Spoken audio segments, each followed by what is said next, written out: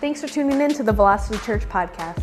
Here at Velocity, we love to hear about how lives are changed. And if that's you, let us know and send us an email at amen@findvelocity.org. Now enjoy today's message.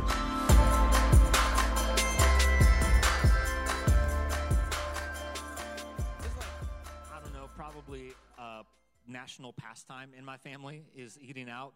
We do it to make things easier. Life can be hectic. Life can be busy. There's a lot going on. And so to save my wife some time slaving over an oven, we'll say, hey, let's go out tonight, babe. And it makes her day, and it makes my life go well. And so with that, it's a great thing, except for the fact that we have children. Now, some of you are judging me right now, and I don't appreciate that. All the single people are judging me. You know what? That's fine. You're single. I'm not. Any parents, you love it when single people judge you? I pray you have 8 children. Then we'll see how you do. But the reason I say it's unfortunate. I mean, I love my children. Children are a blessing, but we go out to eat to make things easier, and children have a way of making things more difficult. We have this whole routine that we go through before we ever get to the restaurant.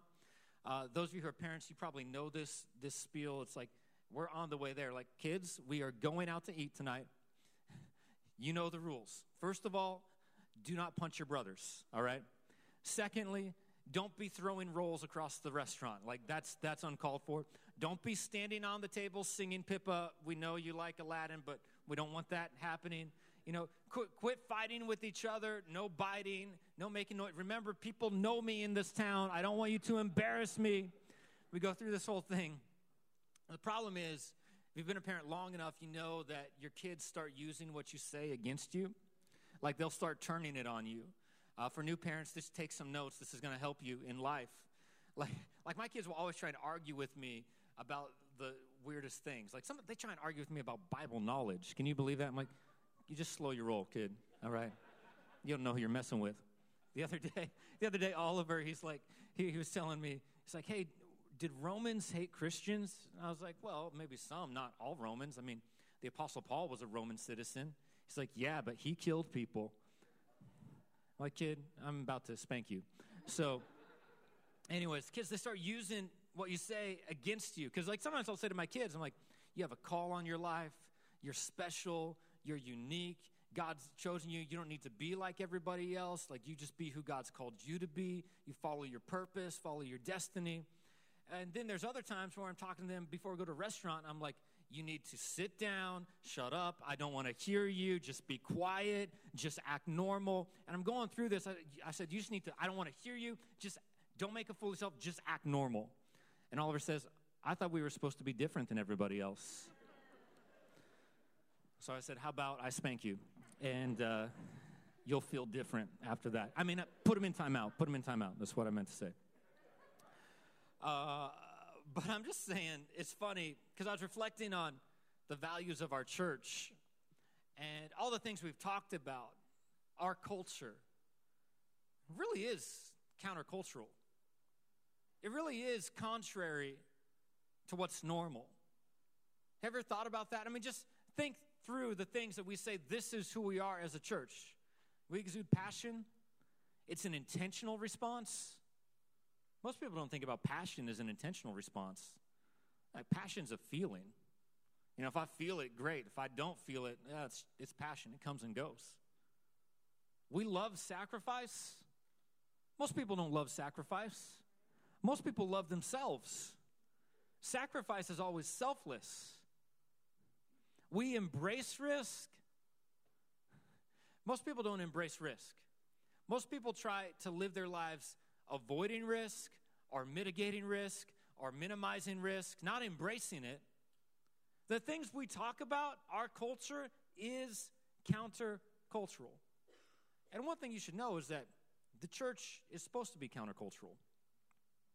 It really is. It's supposed to be countercultural. I don't mean like we're trying to fight some culture war or political battle. That's not what I'm talking about. I'm just saying, you look at the life of Jesus, you look at the way he taught, what did he say? He said, hey, you've heard it said. meaning people will tell you the culture of the day is saying, but I say unto you. In other words, you've heard it said one way, but I'm telling you something countercultural. I'm telling you something different. And I'm setting that up for you because if you come to church long enough, you're going to have God speak to you. If you let God's word into your heart, it's going to challenge you. It's going to come in conflict sometimes with your paradigms. And that's a good thing.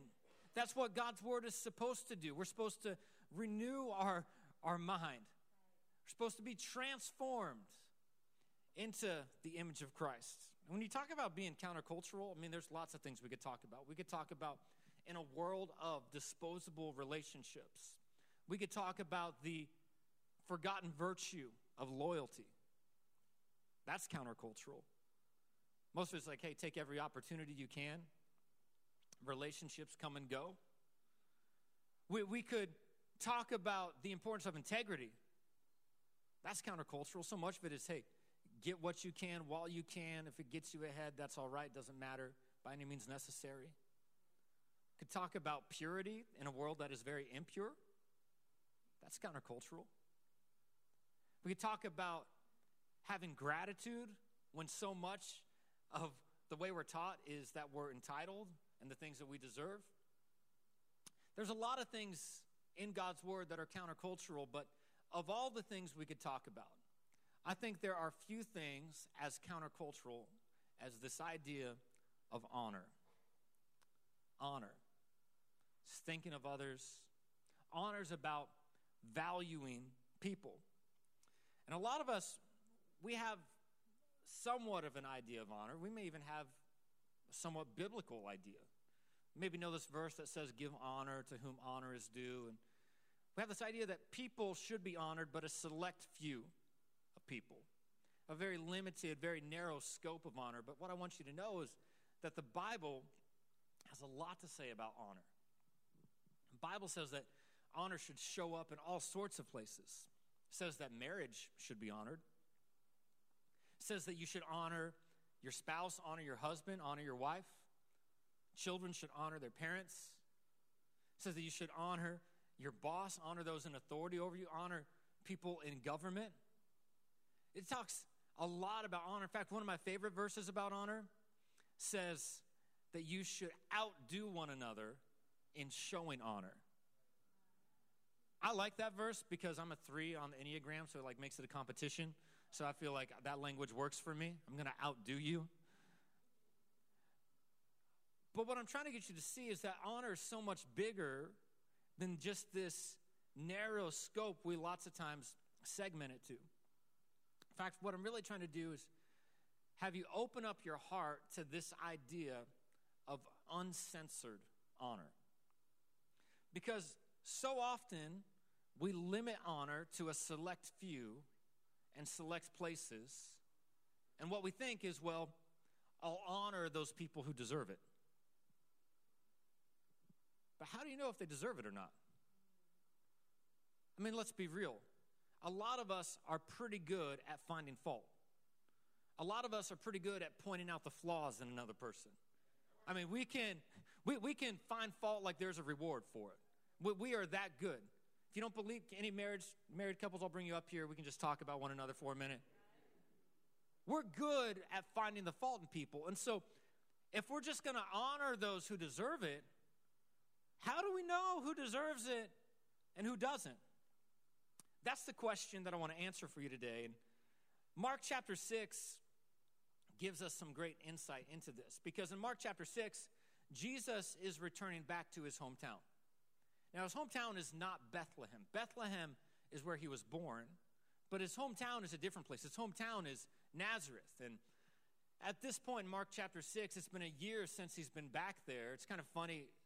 When he left, he actually got ran out of town. Got ran out of town because he was starting his ministry. He preached in the synagogue, and they didn't like what he had to say. He was like, this day has this scripture been fulfilled in your ears? And they're like, what, you're trying to make yourself out to be God, the Messiah? They didn't like it. They were going to throw him over a cliff. And he just walked right through them, and he's like, okay, well, I'm going to go on, get on with my ministry, with my tour. It's been a year since he's been back, He's done all sorts of miracles since then. He's been teaching God's word. He's been healing people, turned water into wine. He's raised the dead, opened deaf ears, healed blind eyes, multiplied loaves and fish, fed thousands and thousands of people. He's walked on water. He's calmed the storm. He's done a lot of great things, a lot of amazing things. And now he gets back, and you got to think, like, man, they're excited. The hometown boy is coming back. He's been on tour, his world tour, his headlining tour, and now he's back. He's bringing it back to preach and to work those same miracles and to do all these things. And it says something interesting, because after he gets back, he's not able to do as much as he wants to do. Actually, what it says is that he could not do any miracles there, except he laid his hands on a few sick people and he healed them. Doesn't that seem crazy that Jesus couldn't do something he wanted to do? Like, I'm not making that up. That's what the Bible says. He wanted to do something for people, but he couldn't do it for the people because of something within the people. And what amazes me about the life of Jesus is, if you study it, it's often the people who were closest to him that took him for granted. It's often the people that when we get close to something, we treat it as common. And these people, they had a hard time seeing Jesus as a deliverer. Couldn't see him as a deliverer. They'd known him when he was in diapers. They couldn't see him as Emmanuel. They'd known him when he was an infant. And the problem is, it's hard to see a miracle in something that you've become familiar with. So Jesus, he quotes this statement, how a prophet's not without honor except in his hometown. And the reason he says that is because these people who grew up with him, they're not receiving him in the same way that Gentiles are receiving him. Now, what you might want to know is that during this time, Gentiles didn't normally associate with Jews. Typically, Gentiles would resist Jews. But that wasn't the case with Jesus. With Jesus, whenever he would go around, the Gentiles were showing up. They wanted to be a part of what he was a part of. They wanted to be around him. They wanted to be where he was at. They were showing up, they were showing out, and they were showing honor. Why is that? Because the honor you show is determined by the value you perceive. When you see something as valuable, that determines how you treat it. When you see something as worthwhile, it determines how you respond to it. I've got this mug I use every morning to drink coffee. A friend gave it to me. I use it all the time. It's actually really cool because it hooks up to my phone, so I can just, like, it's the dumbest thing in the world, but I like it because I can, like, hook it up to my phone and make my coffee hot. My kids don't value that. You know, they'd be using it as a baseball. But because it's valuable to me, it's something I use every day, I treat it differently than the way they would treat it. You see, it's the honor you show something is determined by the value you perceive. So the Gentiles, they get around Jesus and say, there is something different about this guy. I know that if I just get around this guy, well, I might get my miracle. If I get around this guy, I might get my healing. If I get around this guy, I might not just get my soul fed, I might get my stomach fed. There is something different about Jesus, and because they saw Jesus differently, they treated him differently. But in his hometown, Jesus was just a carpenter. Jesus, he's just family. And the moment you categorize something as common that's supposed to be special, you marginalize your miracle. Put it another way, you know, some of the things that amazed you about your spouse when you were dating them, they annoy you now that you've been married for 5 years. You're laughing because it's true. I see it all the time. It's like, oh my gosh, he's so amazing. He's such a great leader. He's such an independent thinker. Like he never just goes with the flow. It's like he doesn't let people influence his decisions. thinks about it and makes his own decision. I love him. He's so amazing. And 5 years later, why do you have to be so difficult? Why can't you just agree with me once in a while? See the guys, they're like, oh my gosh, she is so hot. She is so gorgeous. She looks so good, and she's so fun, and she's so spunky, and she makes everything so exciting. 5 years later, it's like, what is taking you so long? We have been waiting 2 hours for you to get ready. Why do you have to be so emotional all the time? Can't you ever just be calm? Like, that's the way it is. What amazes you about someone when you're dating, it annoys you. This is not a marriage sermon, but it is real. We're talking about value in people. And in one way, when people begin to take you for granted, it can almost be a compliment. Because really what it's doing is it's speaking about your consistency. This is why your kids never tell you thank you. Because there is always food at the table. Try going without food for a while, they'll be very thankful the next time you have some dinner for them. When people stop telling you good job, really it's a compliment that they stopped complimenting you. Because what they're saying is that you have done good work long enough that it's just what they expect from you. They no longer feel the need to stroke your ego or tell you good job because you are being consistent. You've established credibility. But if I tell my kids, hey, thank you for behaving at the restaurant, that is not a compliment. What that means is I am shocked and amazed because you are so obnoxious and usually embarrass me that you didn't do this that time. I feel the need to tell you. That's what that, when my wife tells me, hey, thank you for picking up your shoes, that's not a compliment. What she's saying is, I am surprised that for the first time in my life, I am not having to pick up after you again. See, when people stop complimenting you, it can actually be a compliment in and of itself. But while it might be a compliment to someone's consistency when you take them for granted, it's dangerous for you.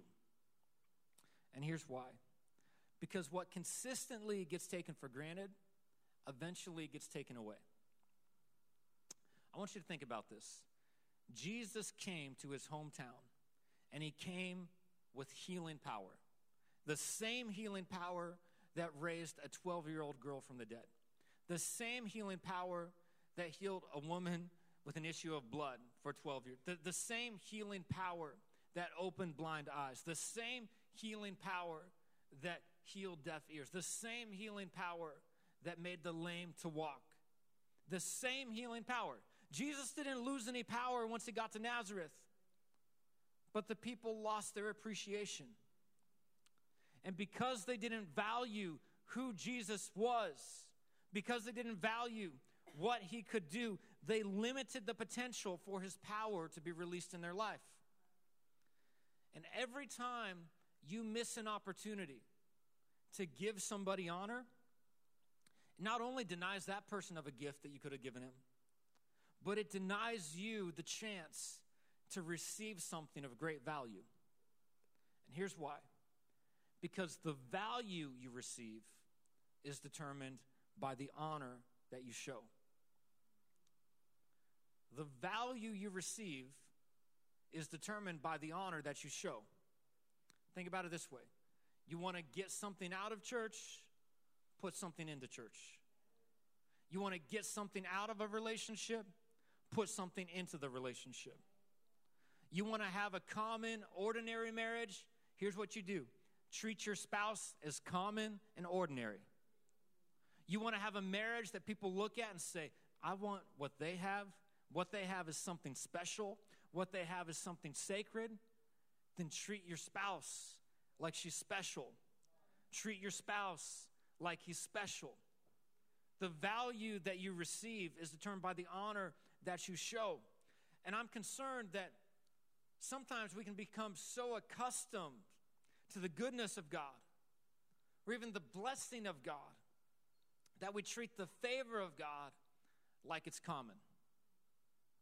You see, what Mark 6 shows us is that if you treat it common, it'll keep you crippled. If you treat it common, you'll miss your miracle. And I wonder if that's happened to any of us. Be tripping over the miracle that's right in front of us, all because we've stopped being amazed.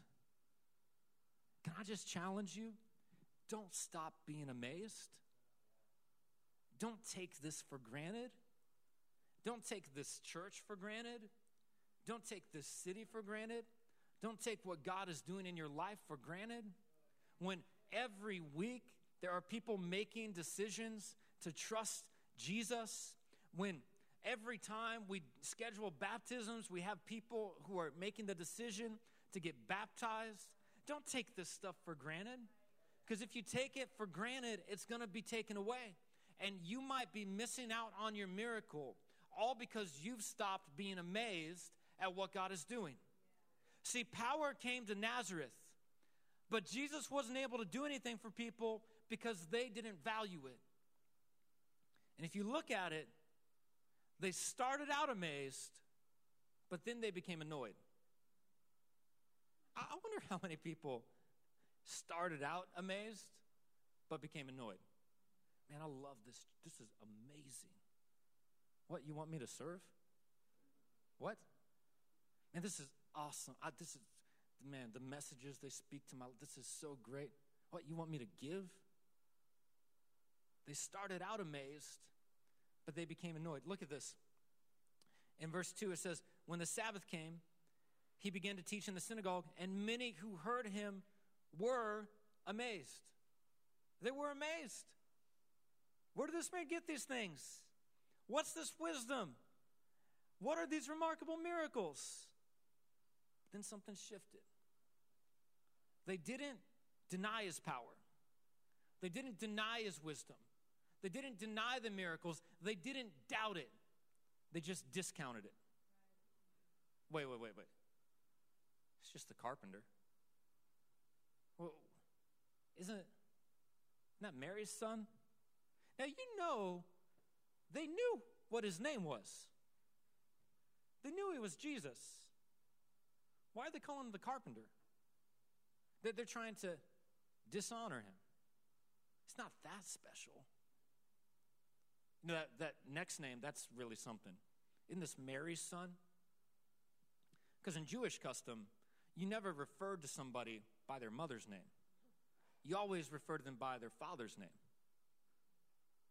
I mean, we don't know where Joseph is at. It's not in this story. Maybe he's dead. But even if he's dead, you still wouldn't refer to the boy by his mother's name.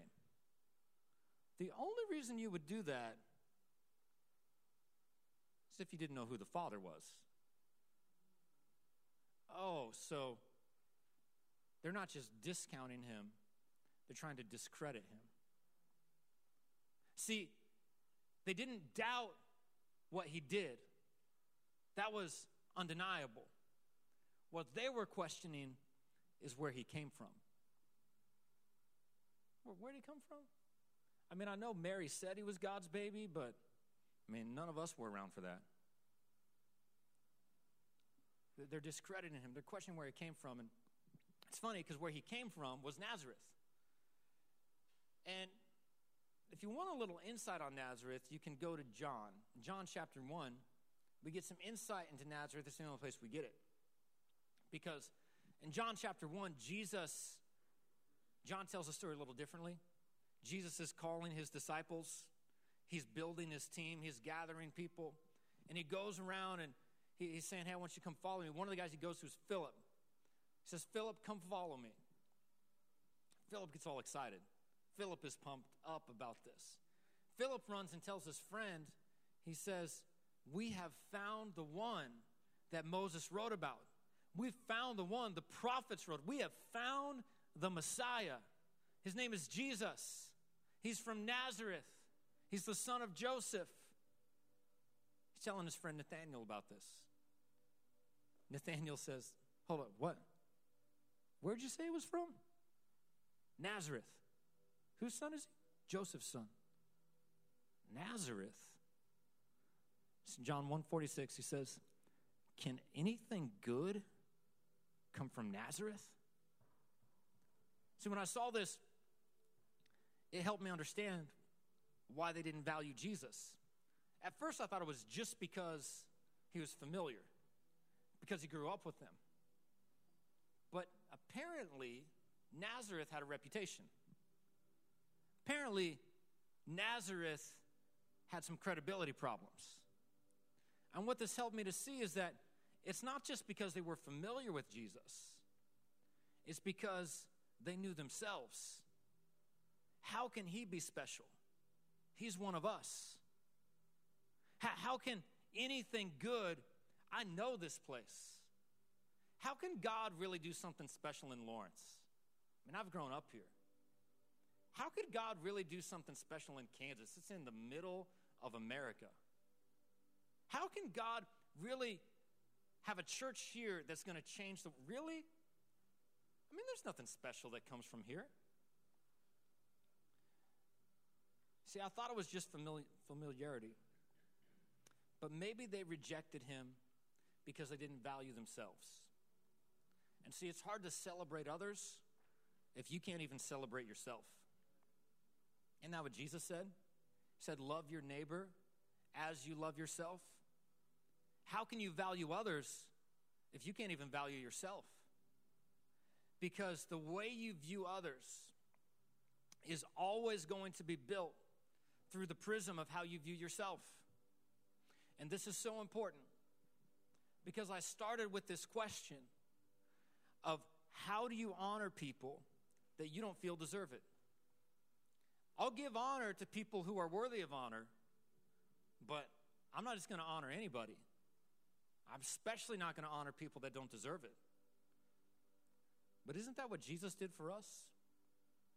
You might want to write this down. Romans 5:8 says that Christ died for us while we were still sinners. And by this, God showed how much he loved us. He showed how much he values us. You know, both in the Hebrew and Greek, that word honor, that's what it means, is to value. The word dishonor, what it means is to treat as common. So my question for you would be, if God didn't see you as common, why should you see somebody else that way? He valued you so much that he saw you worth dying for. And this is the key to understanding uncensored honor, is that honor is not about what they deserve. Honor is about what you decide. It's not whether or not they deserve it. It's whether you decide you're going to show it. What we deserved was death. What God decided is that we were worth the precious blood of his son. And if God can do that for us, and can't we decide to show somebody honor who maybe doesn't deserve it? And let's be a church that shows honor. Let's be a church that speaks blessing. Let's be a church that elevates situations. Honor elevates. Dishonor deteriorates. Honor is about celebrating difference instead of weakness. Honor is the decision. It's the personal choice to celebrate the distinctive difference in someone. Yeah, but you don't know my parents. You don't know my boss. You don't know my husband. You don't know my wife. You don't know my situation. Here's what I do know is that God didn't call you to correct them. He called you to honor them. He said, outdo one another in showing honor. They may not deserve it, but I know that if you got what you deserved, you'd be destined to hell. But Christ, who was completely honorable, saw value in you and decided to die for you. And I want to close by giving an invitation for each person here. I want to give two invitations. The first one would be